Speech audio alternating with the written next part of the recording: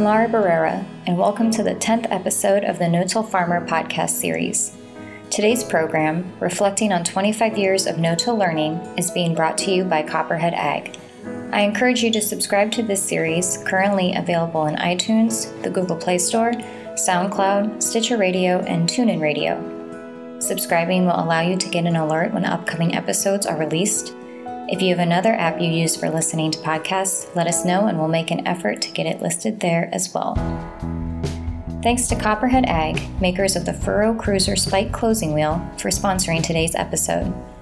Finally, there is one closing wheel for all of your acres.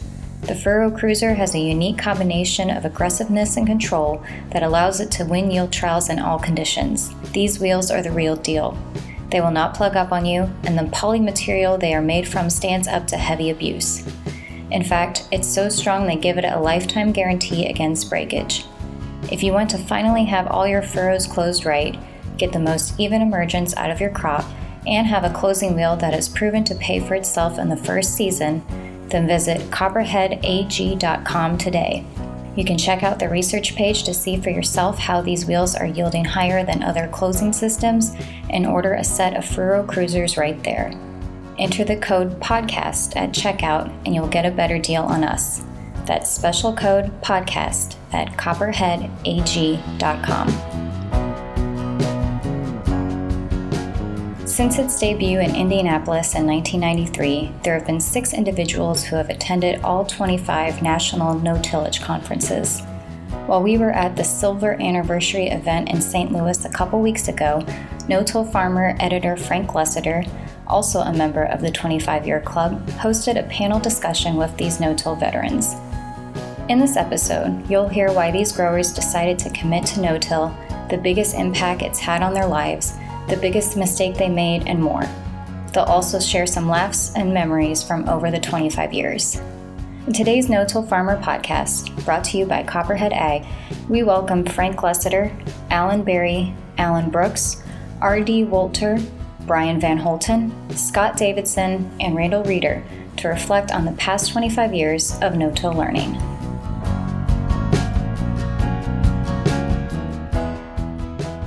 So I'm going to introduce the panelists for you. Alan Brooks, Markeson, Wisconsin. Scott Davidson, Dalton City, Illinois. Alan Berry, Navarro, Illinois. R.D. Walter, Walcott, Indiana. Brian Van Holten, what? Walcott, yeah. I'm staying corrected already. Walcott. Wouldn't you think in 25 years I remember where the guy came from? Sorry. Brian Van Holten, Cole Camp, Missouri. I think the first conference he came to, he wasn't of drinking age. I didn't say he didn't drink. And Randall Reeder, who's an ag engineer at Ohio State University and pretends he's Will Rogers. All right, let's start first. Brian, let's start with you. How'd you get started in no-till? Yeah, I got started in 1992, actually. Came to the conference in 1993 and had just completed my full season of no-till. I was farming about 300 acres at that point, 100% no-till, corn, soybeans with a small percentage of wheat mixed in, and had an off-farm job at that time.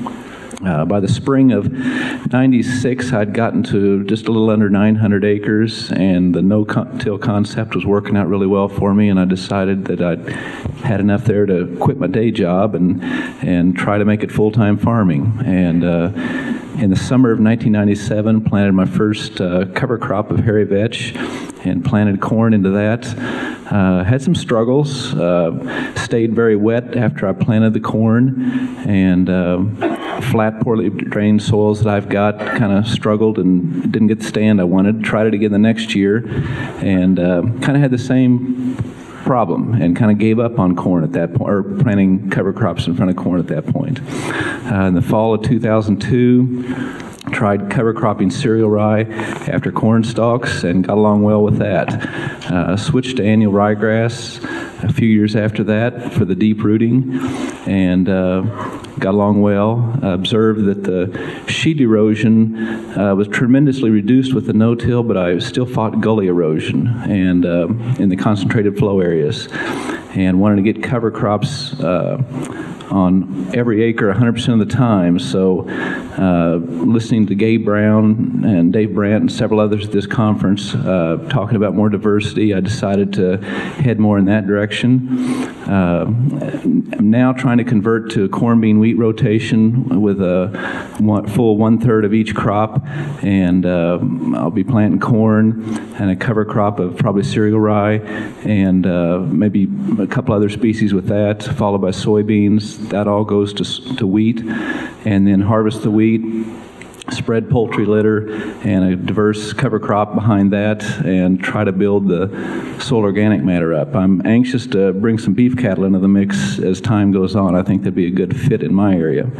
I realize that that's probably not something that'll work for a lot of you with your deep, rich soils that can already grow very good crops, but for me in my fringe area of the grain belt, just on the edge with thin eroded soils, I guess my goal is to someday be able to grow the kind of crops that those of you with the better soil does, and hopefully get to the point you are now already. And this spring I'll be planting 3,100 acres this coming year.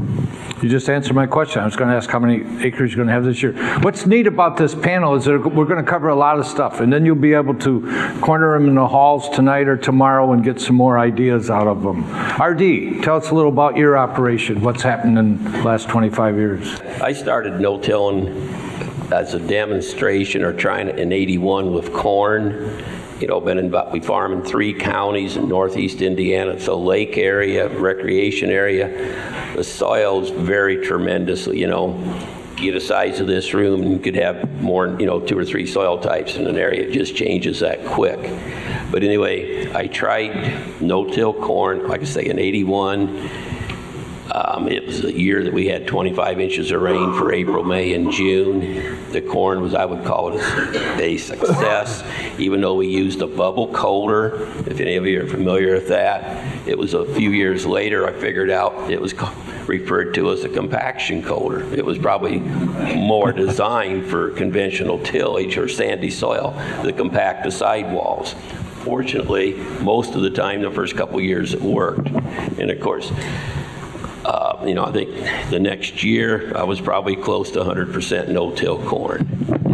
It's not one of them gradually working into something. You try it, if it works, you kind of jump into it.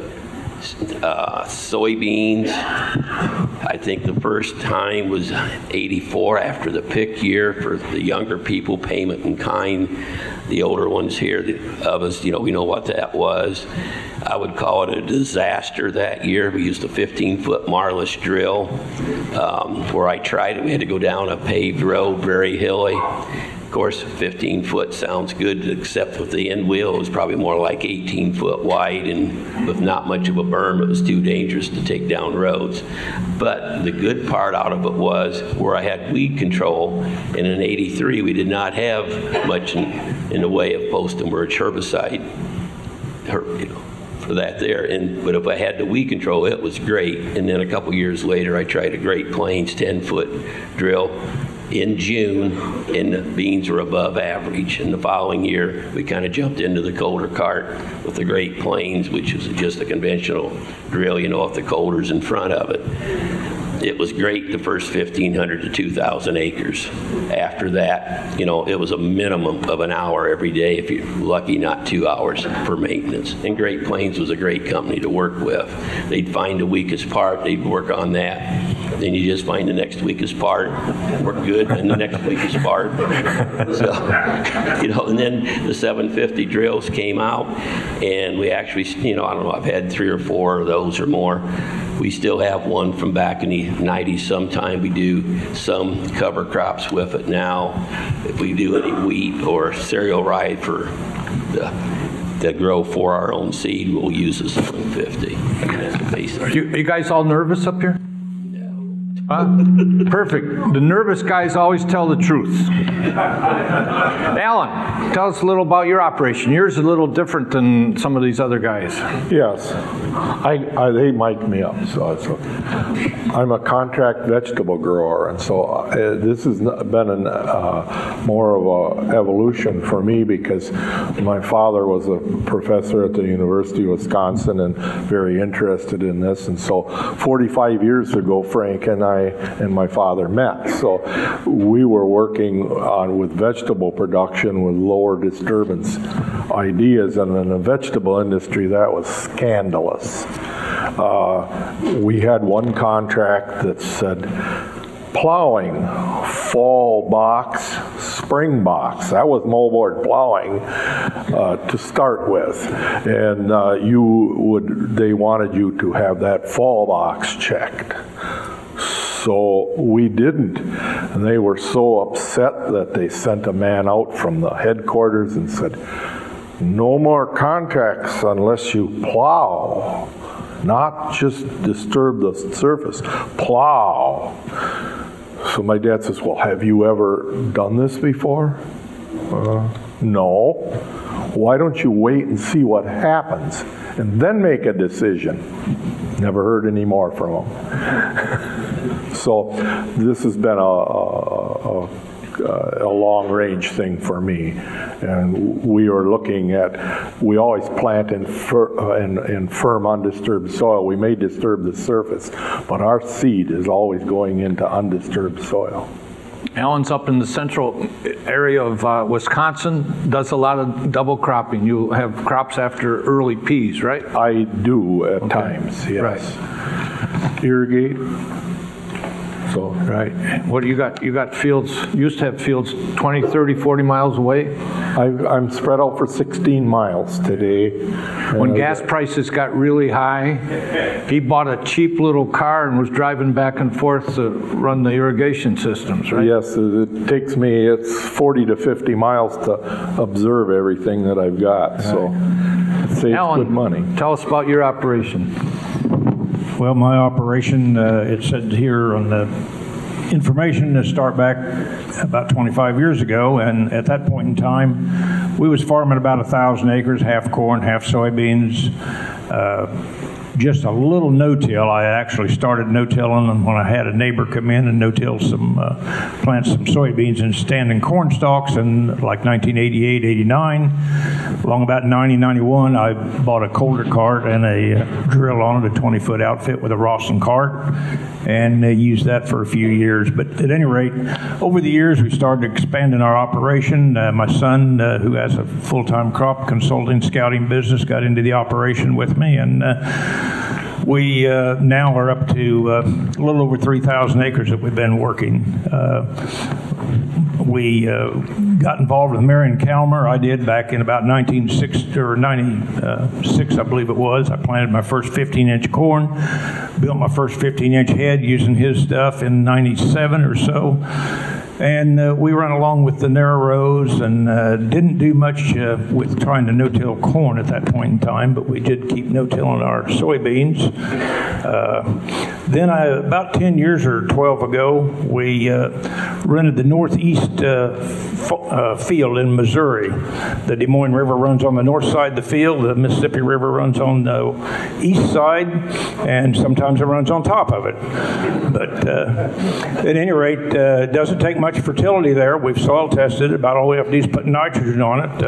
I say we've got the best that Illinois and Iowa's got to offer, so thanks to those conventional tillers, it saves us on a little fertilizer investment. But one of the things we're going to ask you later is the biggest mistake you've ever made in no-till. It wasn't getting involved with Marion Calmer, was it? Well, that could be.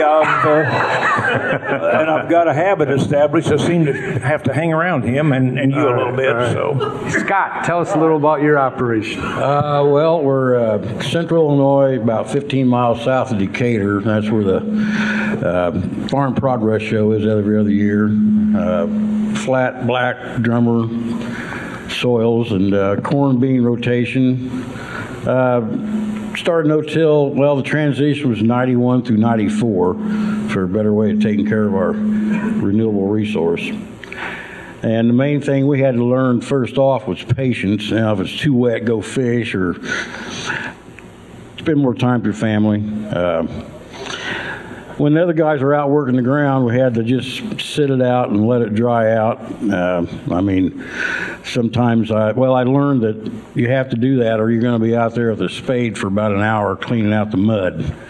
And I remember the first no-till conference, I gave Alice Mustard my money for the next year, which had been in St. Louis, and because I knew I needed to get back with a group that were on the same page to learn how to take care of our soils better.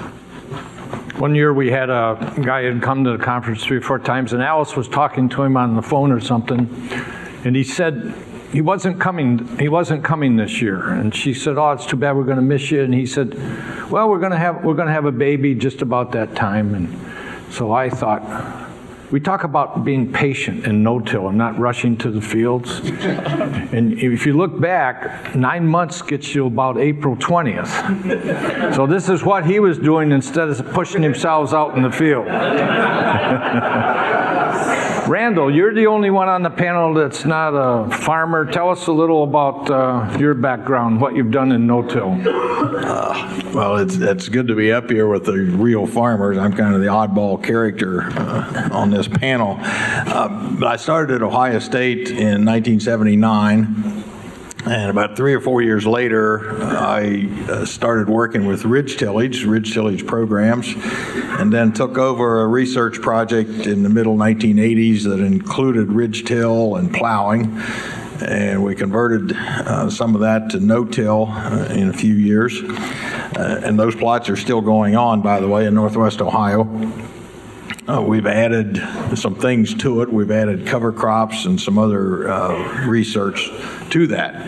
I've also started compaction plots in 1987. I won't go into much detail, but they started out with shallow chisel plowing everything and then subsoiling part of them to see if we could eliminate deep tillage with subsoiling.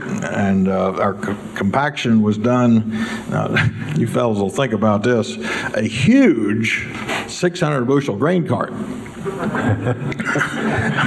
And that was 20 tons on the axle. And what we found out was that when we subsoiled, it improved yields. So subsoiling was reducing the compaction in the deep layers, and our research probably sold quite a few subsoilers in that area. Well, in 2002, and we've continued it this way since then, I said, the heck with chisel plowing, we're going to go continuous no-till and compare no-till to subsoiling, and you folks will love this result. The no-tilling resists compaction better than the plots that are subsoiled about every 3 years. In other words, the yields are better where we had the no-till compared to the subsoiling. So that's part of what I've done. I've also, much of my job has been organizing a conservation tillage conference, and we started that in the middle 1980s. So that conference actually started before this one, and I'm also involved in planning no-till conferences and field days in Ohio. So let's talk about this a minute. Ohio State, a land-grant university? Of course. In the Big Ten? And a football powerhouse. Well, they're probably number 2 in the nation because they lost to the national champs. They lost to the national champs. All right. Yep. You knew where I was going. We don't want to talk about took my line. A question I want you to think about. I'm going to ask you what the biggest impact no-till's had in your operation, whether it's money, weed control, time with the family, or whatever. Scott, we'll start with you. Okay.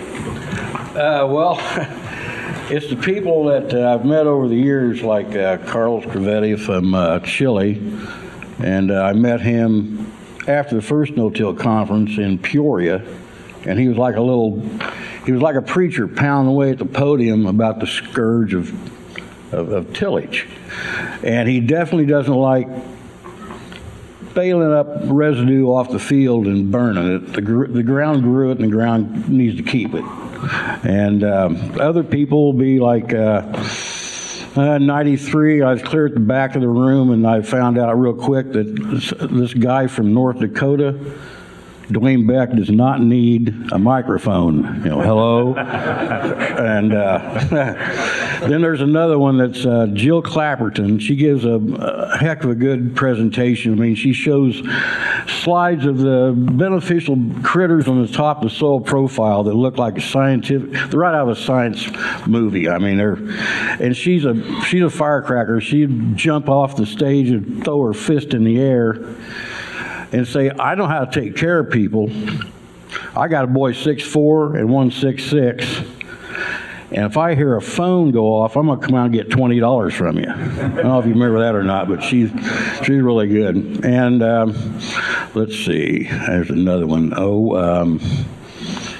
Always like to have one guy come by to give us words of wisdom. Will Rogers? Right. Is he here? Yeah. Here. He's here? Okay. Yeah. All right. Doesn't have his cowboy hat on. Yeah. All the people we talked about, we've had as speakers. Carlos Crevetto from Chile, we had a couple times, and all the others. Interesting story with Jill Clapperton. Her son was a student at North Dakota State University in their flying program, and I think he graduated like 2 years ago. And North Dakota has a really good program on drones. And out of his graduating class that year, there were maybe 10 or 15. 75% of those kids went to work for Google. And who's going to deliver stuff with drones? Brian, what's your number one impact with no-till?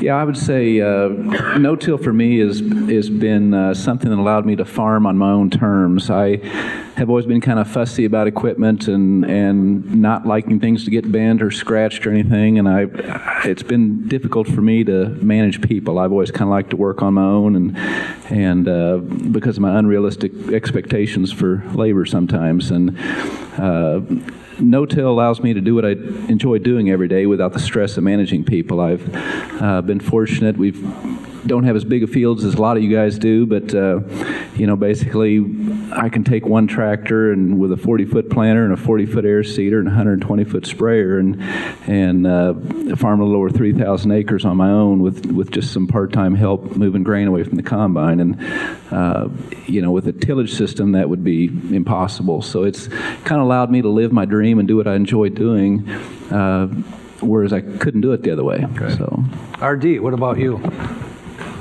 Pretty hard to say for just the one benefit, but the main thing is no-till's enabled me to cover a lot more acres. Erosion, less erosion, all the, there's just, most of you know the benefits, but we have a lot of hills in our area. And, we just don't get much erosion anymore. Rocks, we have to deal with a lot of rocks. A lot of people like rollers to smash rocks down. Well, you still got the problem next year. And if you realize people with rocks, conventional tillage, you hit a rock, it kind of gives pretty well. No-till, it's kind of knocked in the soil. It doesn't give very damn well, much at all, and it's a little harder on the machinery. So we work mighty hard on getting rid of rocks, and we don't have to keep dealing with them. My wife and I were down in Virginia maybe 10 years ago and went into a gift shop on one of the plantations, and somehow the lady behind the counter heard me say something about no-till, and she says, I hate no-till. And I said, well, why? She said, moldboard plowing turns up some Civil War relics that we can make a ton of money on.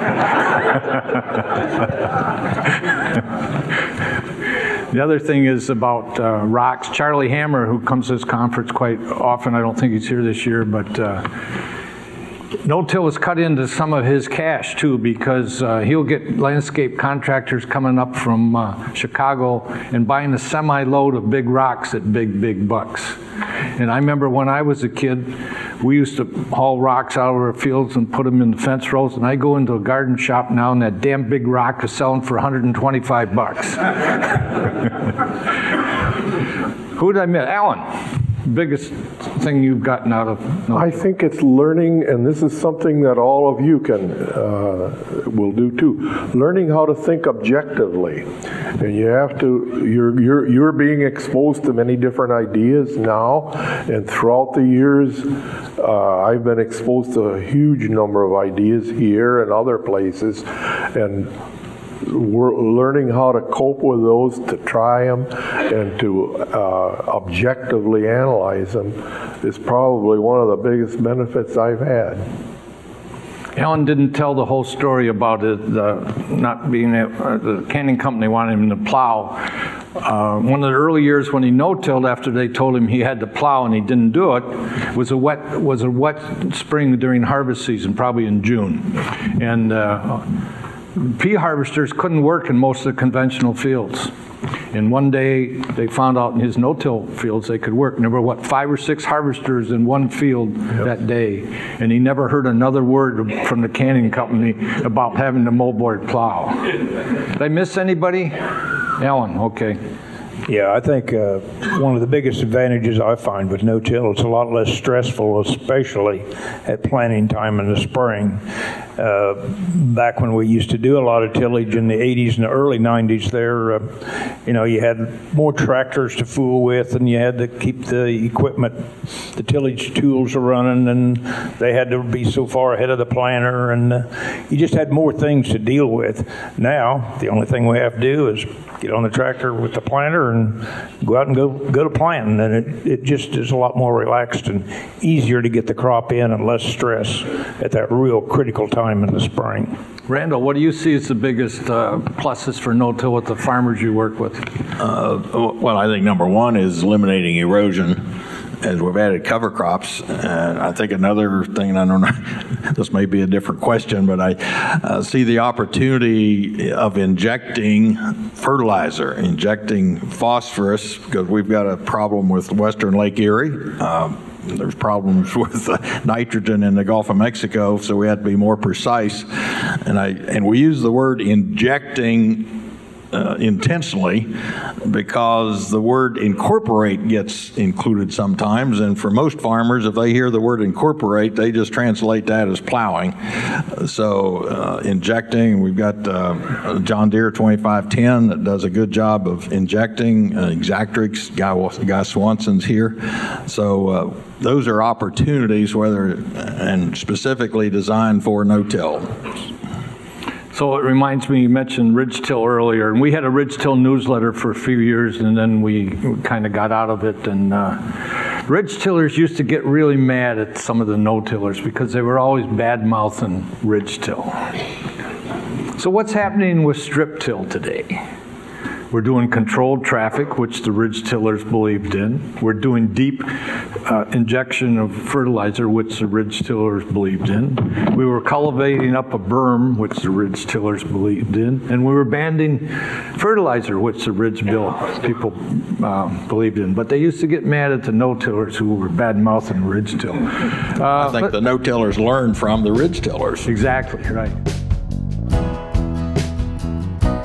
We'll rejoin Frank and the panel in a minute, but I wanted to take a moment to again thank our sponsor, Copperhead Ag, makers of the Furrow Cruiser Spike closing wheel, for today's episode.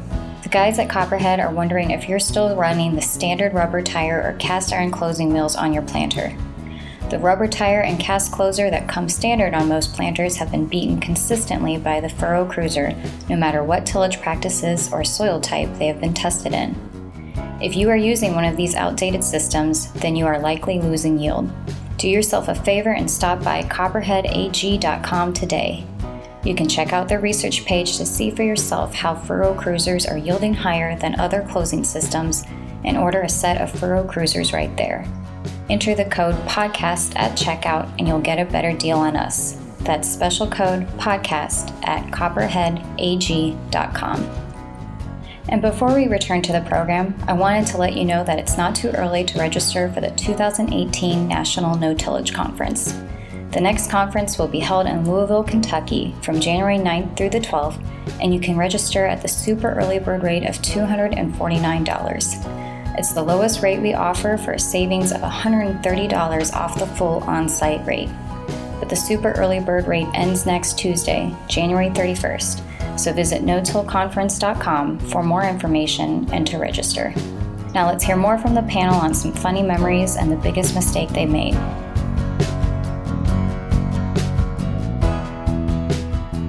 Let's get a little lighter spot here and talk about something that happened zany or something. You got a story, fun type thing from the No-Till Conference? Oh, I've got to throw in a Will Rogers quote that I just thought of this morning that certainly applies.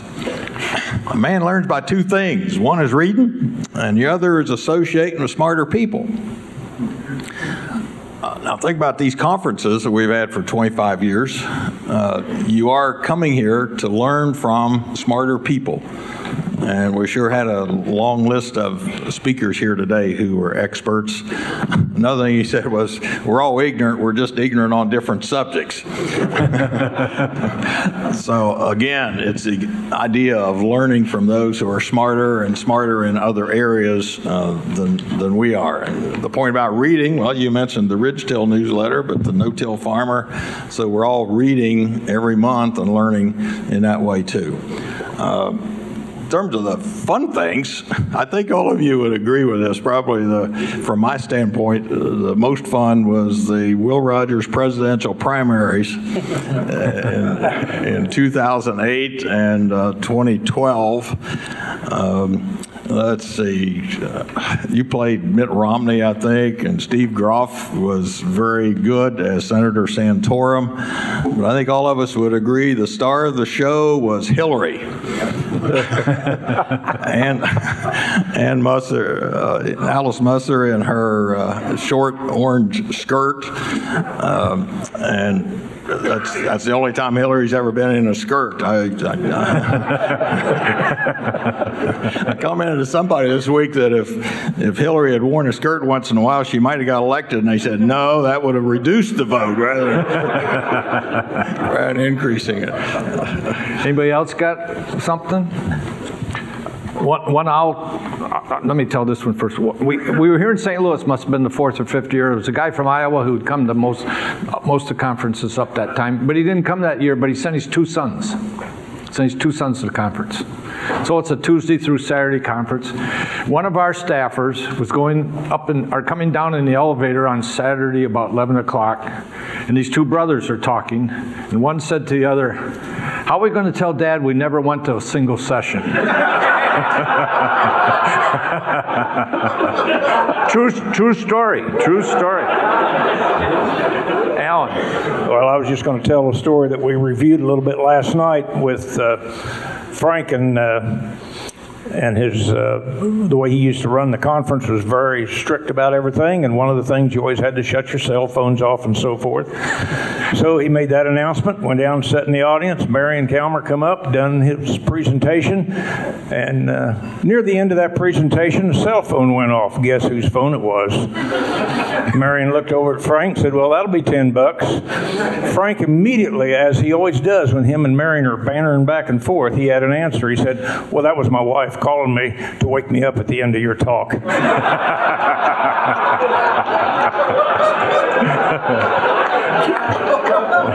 Right. Another true story. Anybody else got anything? I seen something one time where you had a movie made of you in your driveway with a big box of cell phones, and you were busting them up with that's right. Golf club or a ball bat. Sledgehammer. We used a sledgehammer. Sledgehammer. Yeah. Shut that phone off. Right. Did you tell the joke about Aunt Mead? Well, what? About Aunt Mead. You used to tell a lot of jokes back in the early days. Do you remember the one about Aunt Mead? I guess no. I got dementia. Oh, pardon me? Dementia. Oh, you met her? No. Go ahead. I thought maybe you'd remember it. No. Let's. We talked about what no-till's meant to you. Tell us the biggest mistake you've ever made in no-till, and then tell us how you solved it. Anybody want to start? Brian, start. Probably the biggest mistake for me, don't give up too early.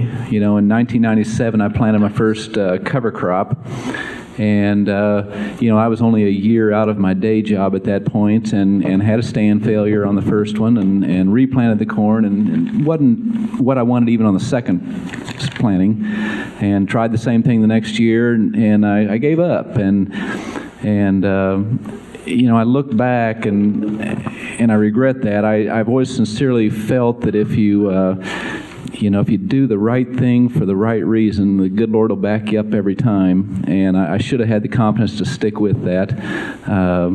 What could be more right than protecting the land with the cover crop? And if I'd have just stuck with it to the degree that people like Gabe Brown and Dave Brandt and others that I've learned about at this conference, I'd be 20 years into this thing at this point, and I would probably be seeing the same incredible results that they've seen. And so I didn't see it through. I only went part way, and now I'm 50 years old, and I've lost a lot of time, and really starting full bore now, I'm just kind of setting something up for someone else, and which is okay, but I really regret that I didn't see that through. I've had a number of people tell me the biggest regret is they didn't start doing something much earlier. Cover crops comes up. My dad used to seed cover crops in the late 1940s, I can remember out there, and then cover crops kind of got away from us. Now they're coming back. Alan, what do you got for the biggest mistake you ever made? Probably more than once, but assuming a weed was dead when it wasn't.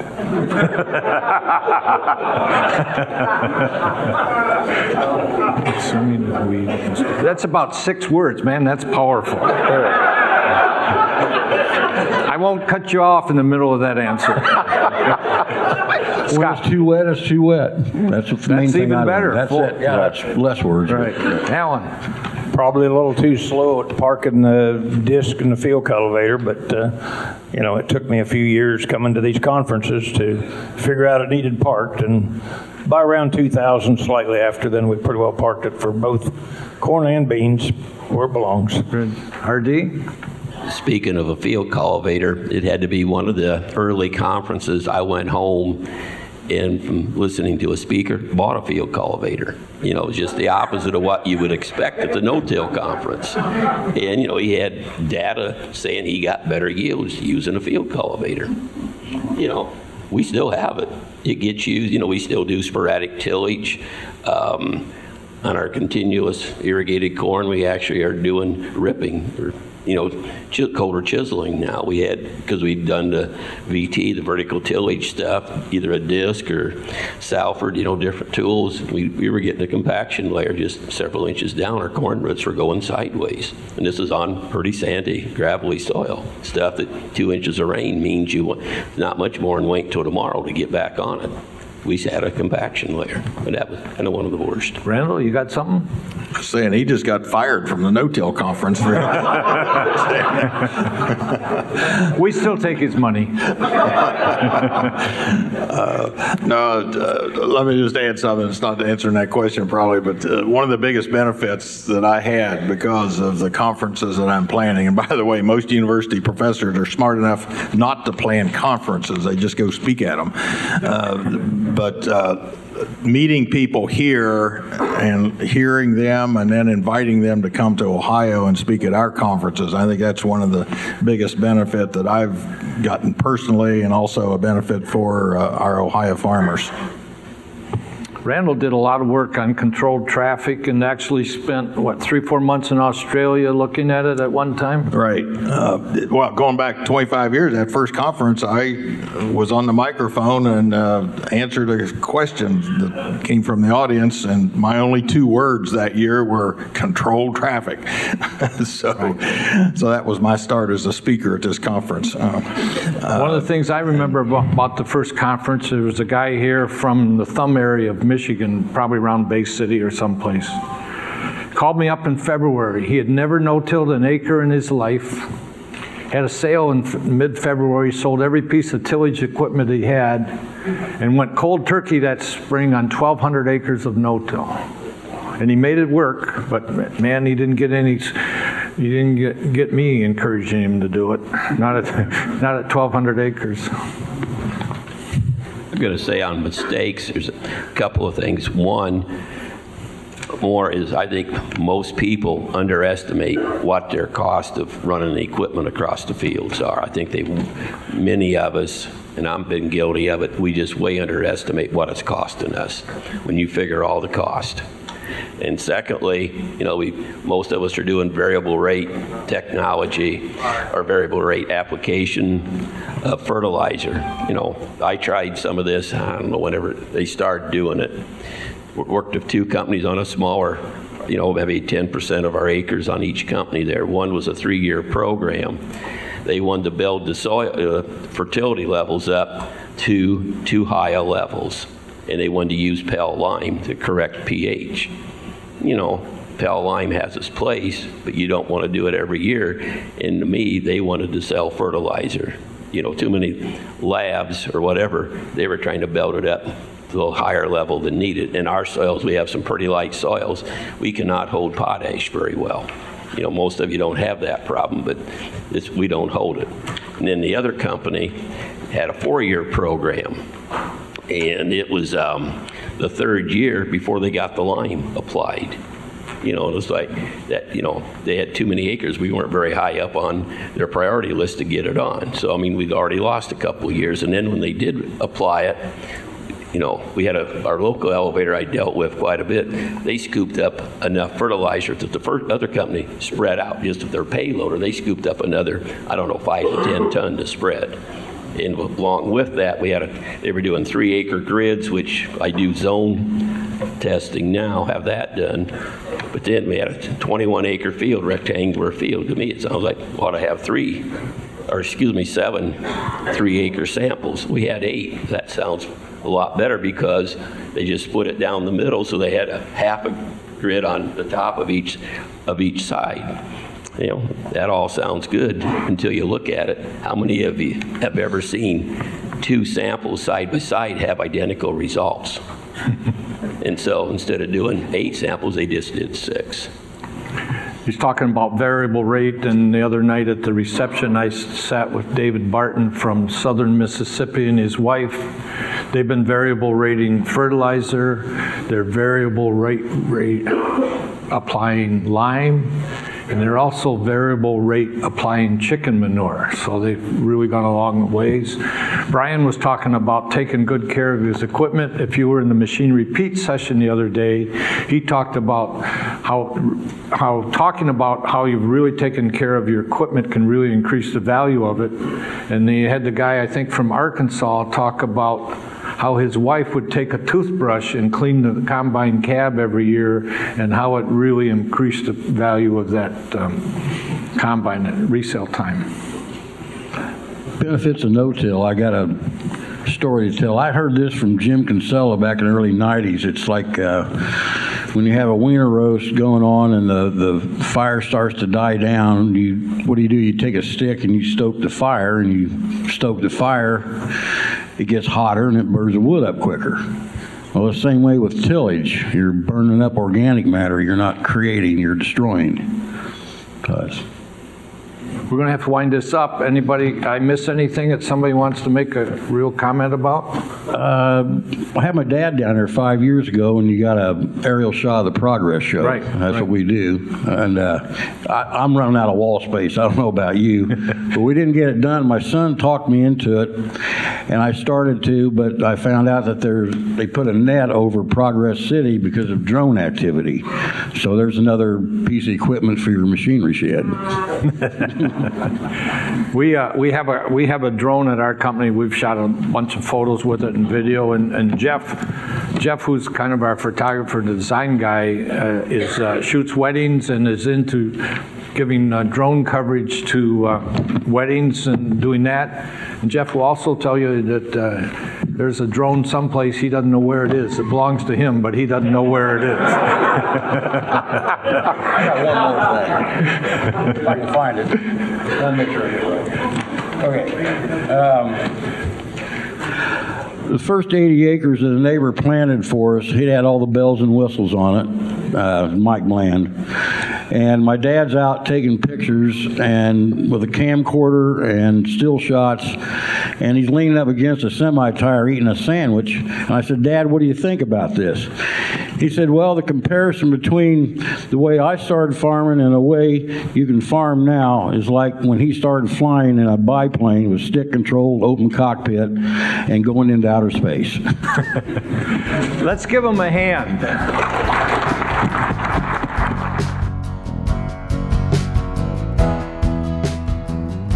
Thank you to Frank Lessiter and the panel for sharing those memories and the no-till lessons they've learned over the last 25 years.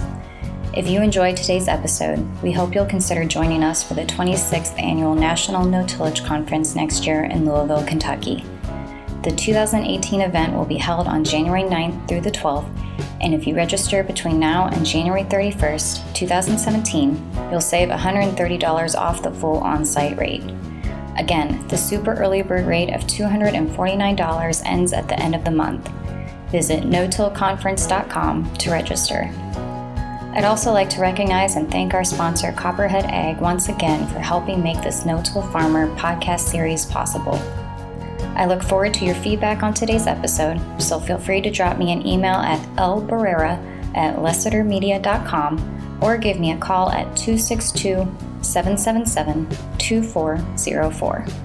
And if you haven't done so already, you can subscribe to this podcast on iTunes or the Google Play Store to get an alert when future episodes are released.